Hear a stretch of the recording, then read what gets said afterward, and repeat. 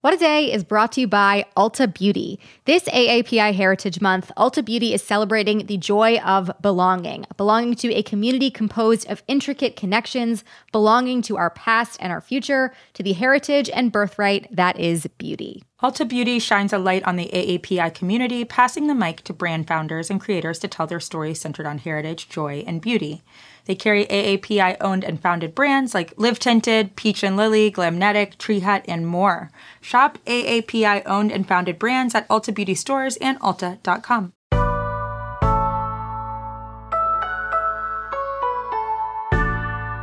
It's Wednesday, January 12th. I'm Gideon Resnick. And I'm Josie Duffy-Rice. And this is What a Day, where we're searching for a cure to our intrusive thoughts about the New York Times COVID curve.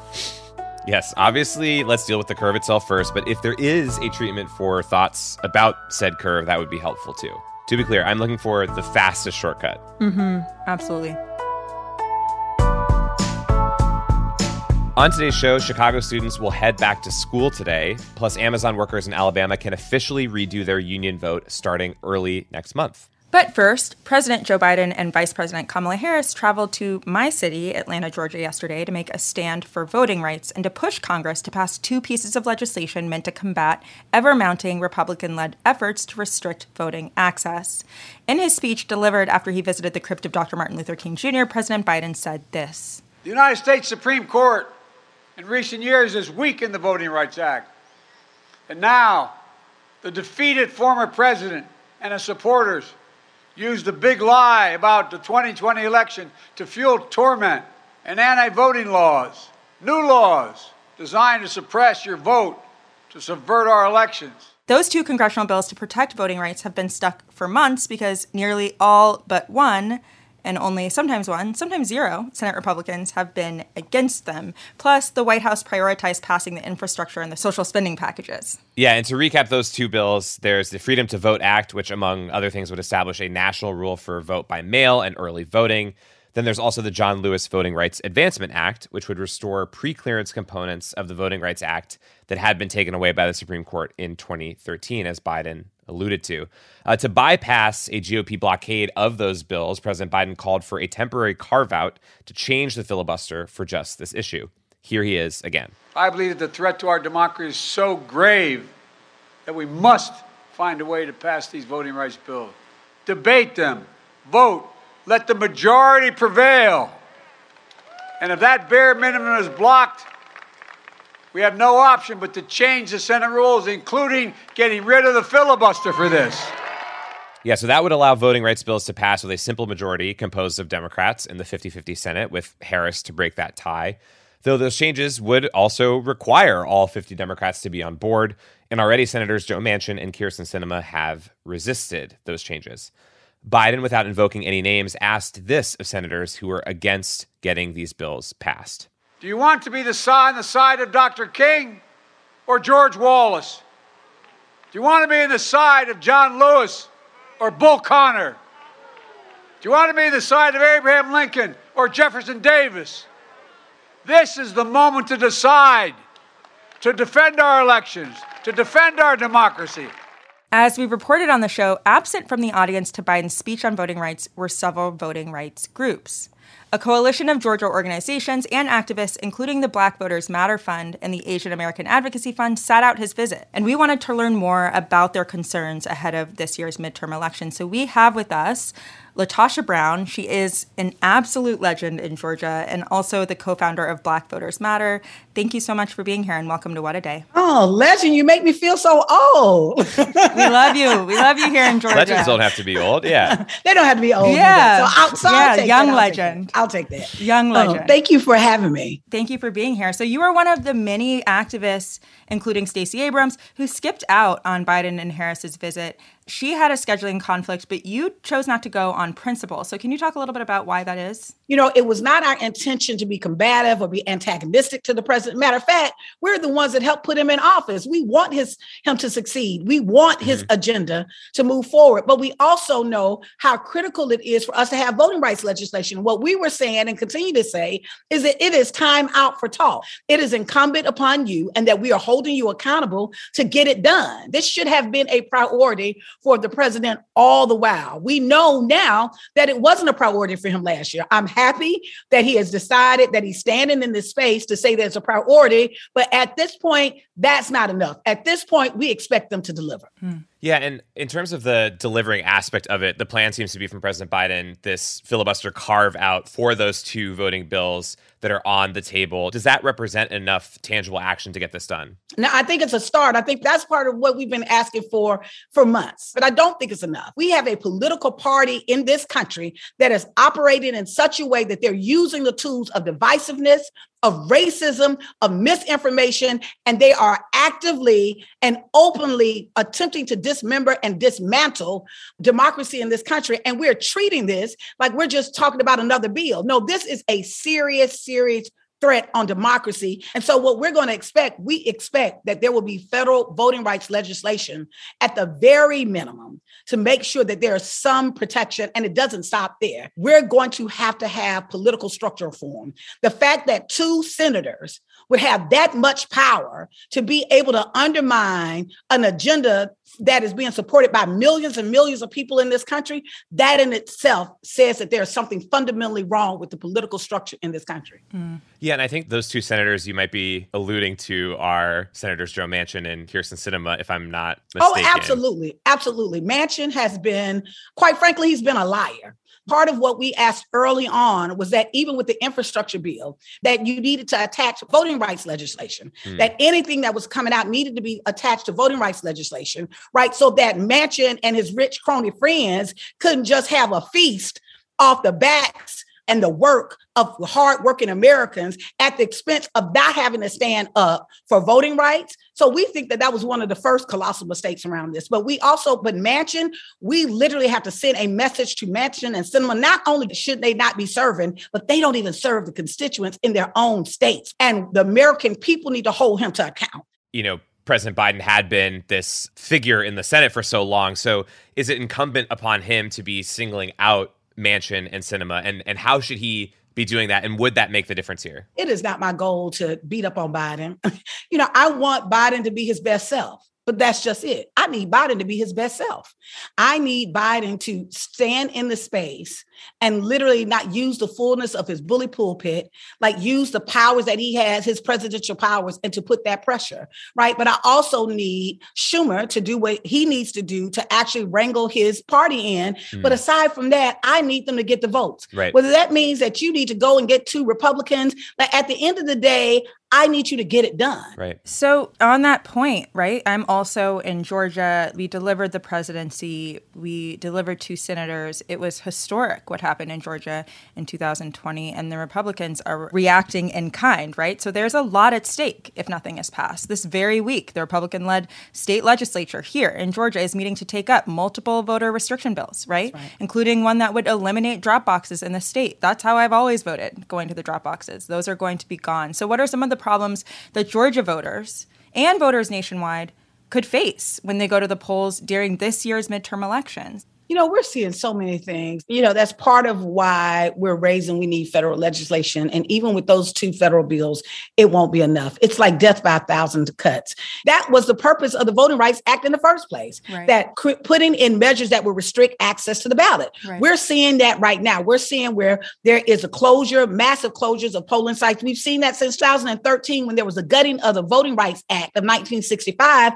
Many of us that were there at the Supreme Court kept saying that if this is gutted out, if you take out the preclearance clause, which is the clause that would give more federal oversight to these states that have been bad actors, if you take that out, what we're going to see is massive closing of polling sites. That's what we've seen. Now, what you saw with this new law is that the party in power can, if they don't like the results of the election, guess what they can do? They can actually challenge and turn over those elections. In addition to that, what they can actually do in the counties where you have election officials, they can indiscriminately just pull people off and replace folks on these election boards so that they can actually weaken the process of oversight. So I'm raising this for us to understand that we are in the middle of a battle that is not just about the elections. This isn't just about the Democrats or the Republicans' power. This is literally around the fundamental infrastructure that will support democracy in this nation is literally being unraveled every single day. And that's happening in our county. So we're both in Fulton County, and you're seeing the state already come after Fulton County, which has the highest population in the state. So if there were more voting rights protections passed on the federal and local levels, right, what can that do for Fulton County? What does that mean if Biden takes this seriously, if we see actual voting rights legislation? We need the Freedom to Vote Act and the John Lewis Voter Advancement Act. You know, the John Lewis Voter Advancement Act, what that does is it basically restores the Voting Rights Act. And the Freedom to Vote Act, what it does is it takes down some of the barriers and creates a more fair playing process for people to participate and have access to the ballot. For example, we have some states in the country right now, like Michigan, that you have same day registration. You have other states that you have a long, arduous registration process. Why should an American that lives in one state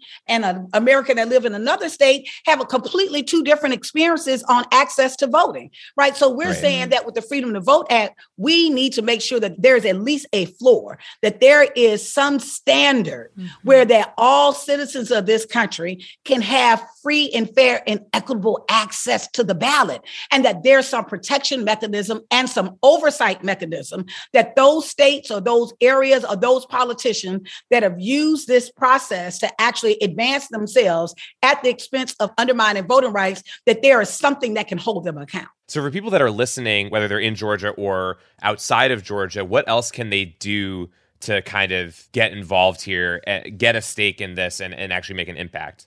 A number of things I think that people can do. Number one, you should get involved. If you don't have a political home, I say it all the time, like a broken record, you should find a political home. This is not the moment that your political analysis is coming from Twitter. Find an organization that you can be a part of, that you can actually shape your understanding, your beliefs, your positions with a collective, with a community, so that there's joint accountability. The second thing is support those people that are on the front lines.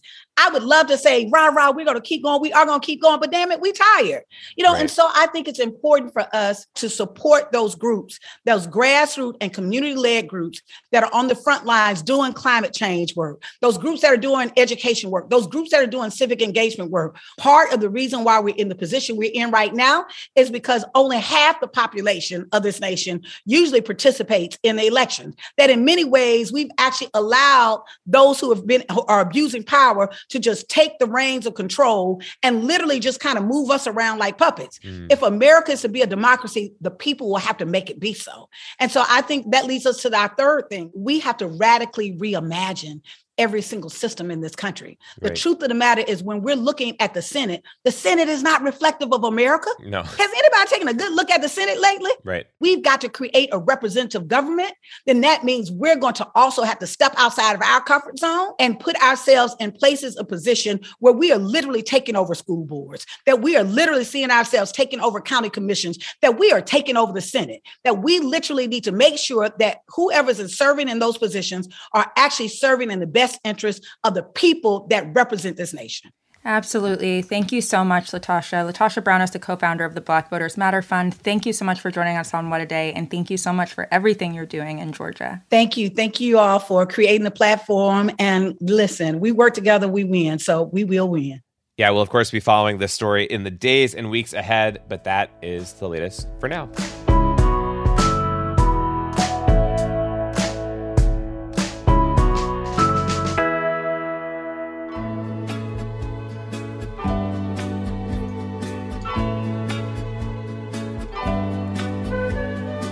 It's Wednesday, Wad Squad, and for today's Temp Check, we are talking about the people who protect and serve us, as long as there are not any rare pocket monsters to pursue in our area.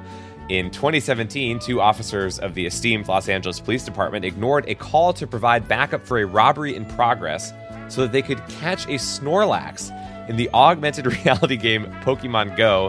That is according to recently released legal documents. Been there myself personally. Sounds totally fine. Totally fine.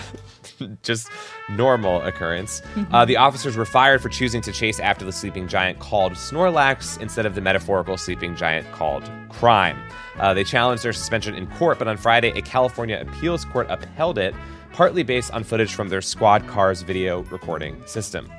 The details of this are kind of unbelievable. So, Josie, would you mind reading some? Gideon, I would be thrilled to read these out loud. After responding to their commanding officers' calls for backup by telling each other, quote, "Aw, screw it," that is a direct quote, the two LAPD officers drove around in pursuit of the Snorlax for about 20 minutes. At one point, they were also distracted by a Pokemon called Togetic. After they caught both Pokemon, they told each other, quote, "The guys are going to be so jealous." So it seems like they weren't the only cops trying to catch them all in 2017. Woof. During courtroom testimony, the officers claimed that they weren't actually playing Pokemon Go, but monitoring a, quote, Pokemon tracker. They also said that Pokemon Go wasn't a game, but a, quote, social media event, which more accurately describes the way these men have been roasted online since their story went public.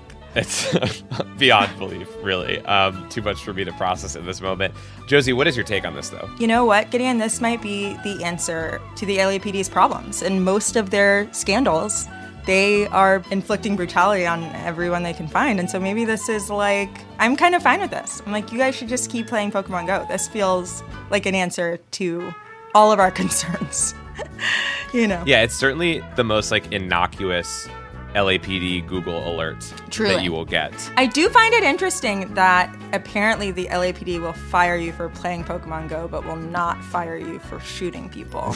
Right. I do feel like that's something they should work through, figure out. Right. Priorities certainly not in order for all of the people that we are talking about. I can't believe it. I look forward to reading the rest of the legal documents. But just like that, we have checked our temps. We will be back after some ads.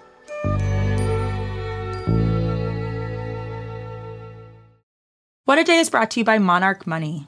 Are you saving for a down payment, a wedding, a dream vacation? Monarch makes it easy to help you reach your financial goals.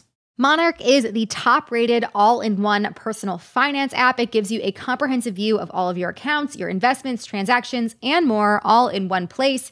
You can create custom budgets, track your progress towards financial goals, and collaborate with your partner. Really just makes it easy. After trying out Monarch for yourself, you'll understand why it's the top-rated personal finance app.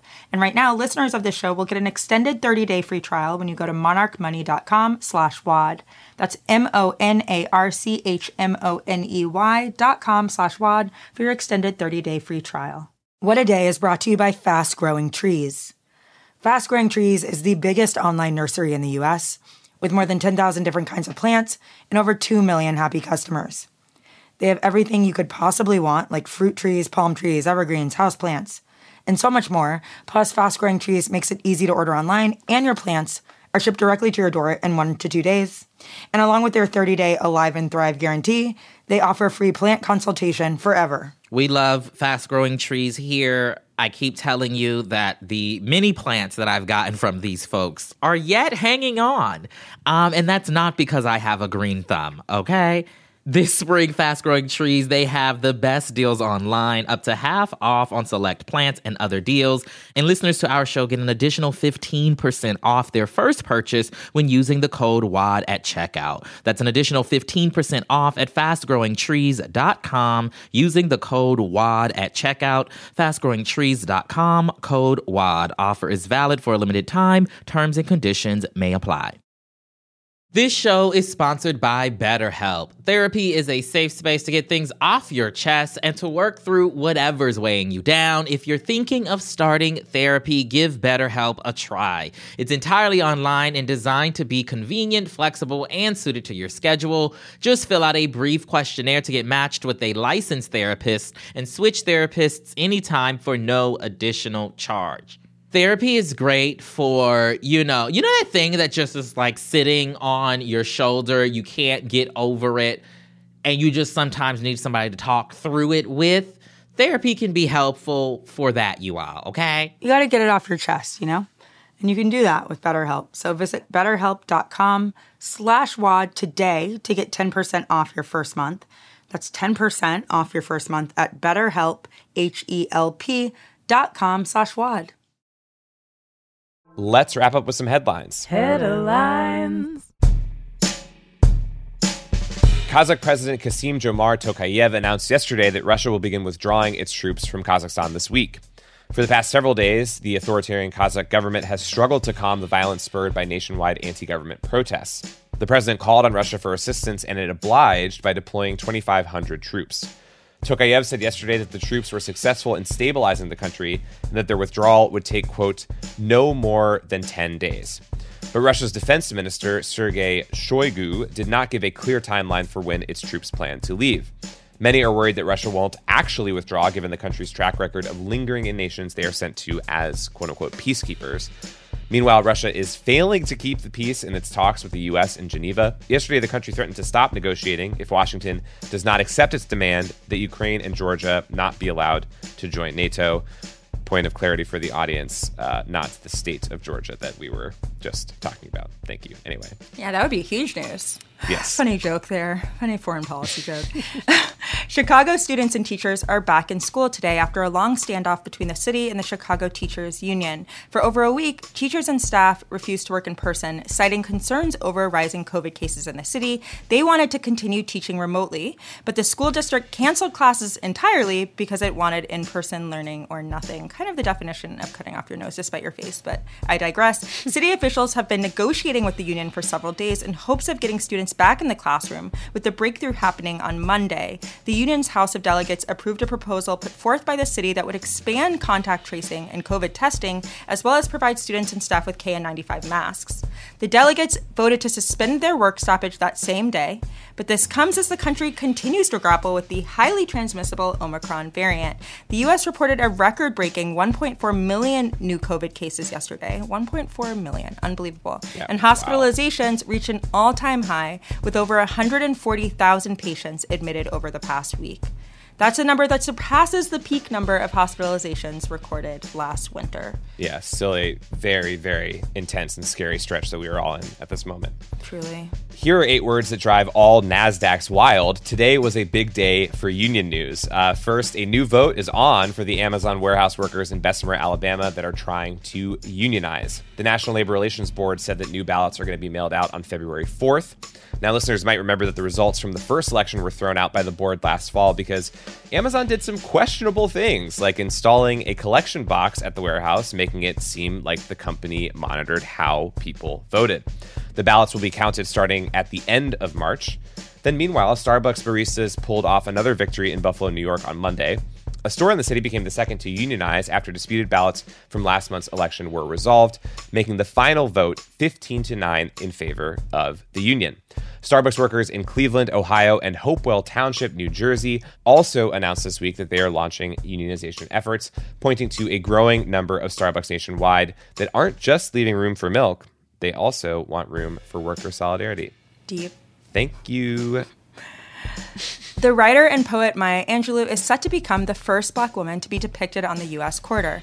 This is the perfect coin to flip over and over as you strike an intimidating pose outside the office of your senator and refuse to leave until they get you voting rights. Angelou's likeness is part of a set of commemorative coins in the American Women Quarters program, which reportedly includes 5 quarters per year. The other women who will be etched onto the food that laundry machines eat include Sally Ride, Anna Mae Wong, and Wilma Mankiller. What an incredible name. A different but only slightly less important line of collectibles is also honoring heroic women of color. Mattel has announced a new Barbie doll of journalist, educator, and civil rights leader Ida B. Wells as part of a series that previously also included Maya Angelou. Wells' great-granddaughter said in a statement that she was honored and that, quote, "This is an incredible opportunity to shine a light on her truth and enduring legacy to empower a new generation to speak up for what they believe in." And I would encourage everybody to also take the Barbie with them to their senator's office as they protest for voting rights. I just want to let everybody know, quarters are great. Journalist Barbie is great. We still want our voting rights. Right, exactly. We can't have this be an either-or scenario. That does not work. Yeah. And those are the headlines. One more thing before we go, check out the latest episode of Hysteria. Erin Ryan is back from maternity leave. Welcome back, Erin. Whoa. And she joins co-host Alyssa Mastromonaco to talk about the anniversary of the January 6th riots, plus comedians Megan Gailey, Kara Klink, and OBGYN and reproductive and sex health advocate Dr. Heather Irabunda to join to discuss the myths, pressures, expectations, and surprises of pregnancy and postpartum. I will definitely be listening to that and yelling to myself about all the myths, pressures, expectations, and surprises of pregnancy and postpartum, of which there are many. New episodes of Hysteria drop every Thursday. Listen and follow wherever you get your podcasts. That is all for today. If you like the show, make sure you subscribe, leave a review, leave room for milk and worker solidarity, and tell your friends to listen. And if you were into reading, and not just Maya Angelou's name on currency like me, What a Day is also a nightly newsletter. Check it out and subscribe at crooked.com/subscribe. I'm Josie Duffy Rice. I'm Gideon Resnick. And let Snorlax live his life. That's a big guy to be putting into a tiny Pokeball. Snorlax didn't ask to be involved in an LAPD lawsuit, you know? He just wants to loaf around and sleep. Let him be. I feel like this is a good time to tell people that I don't actually know what Pokemon do. Anyway, we'll cover that in the future. This guy's famous for sleeping. Oh. Yeah. Snorlax. I get it. Mm-hmm.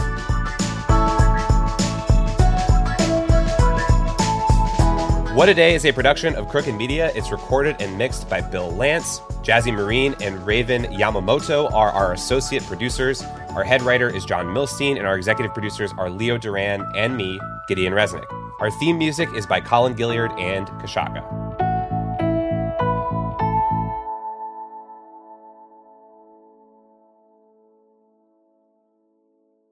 It's that time of the year. Your vacation is coming up. You can already hear the beach waves, feel the warm breeze, relax, and think about work. You really, really want it all to work out while you're away. Monday.com gives you and the team that peace of mind. When all work is on one platform and everyone's in sync, things just flow. Wherever you are, tap the banner to go to Monday.com.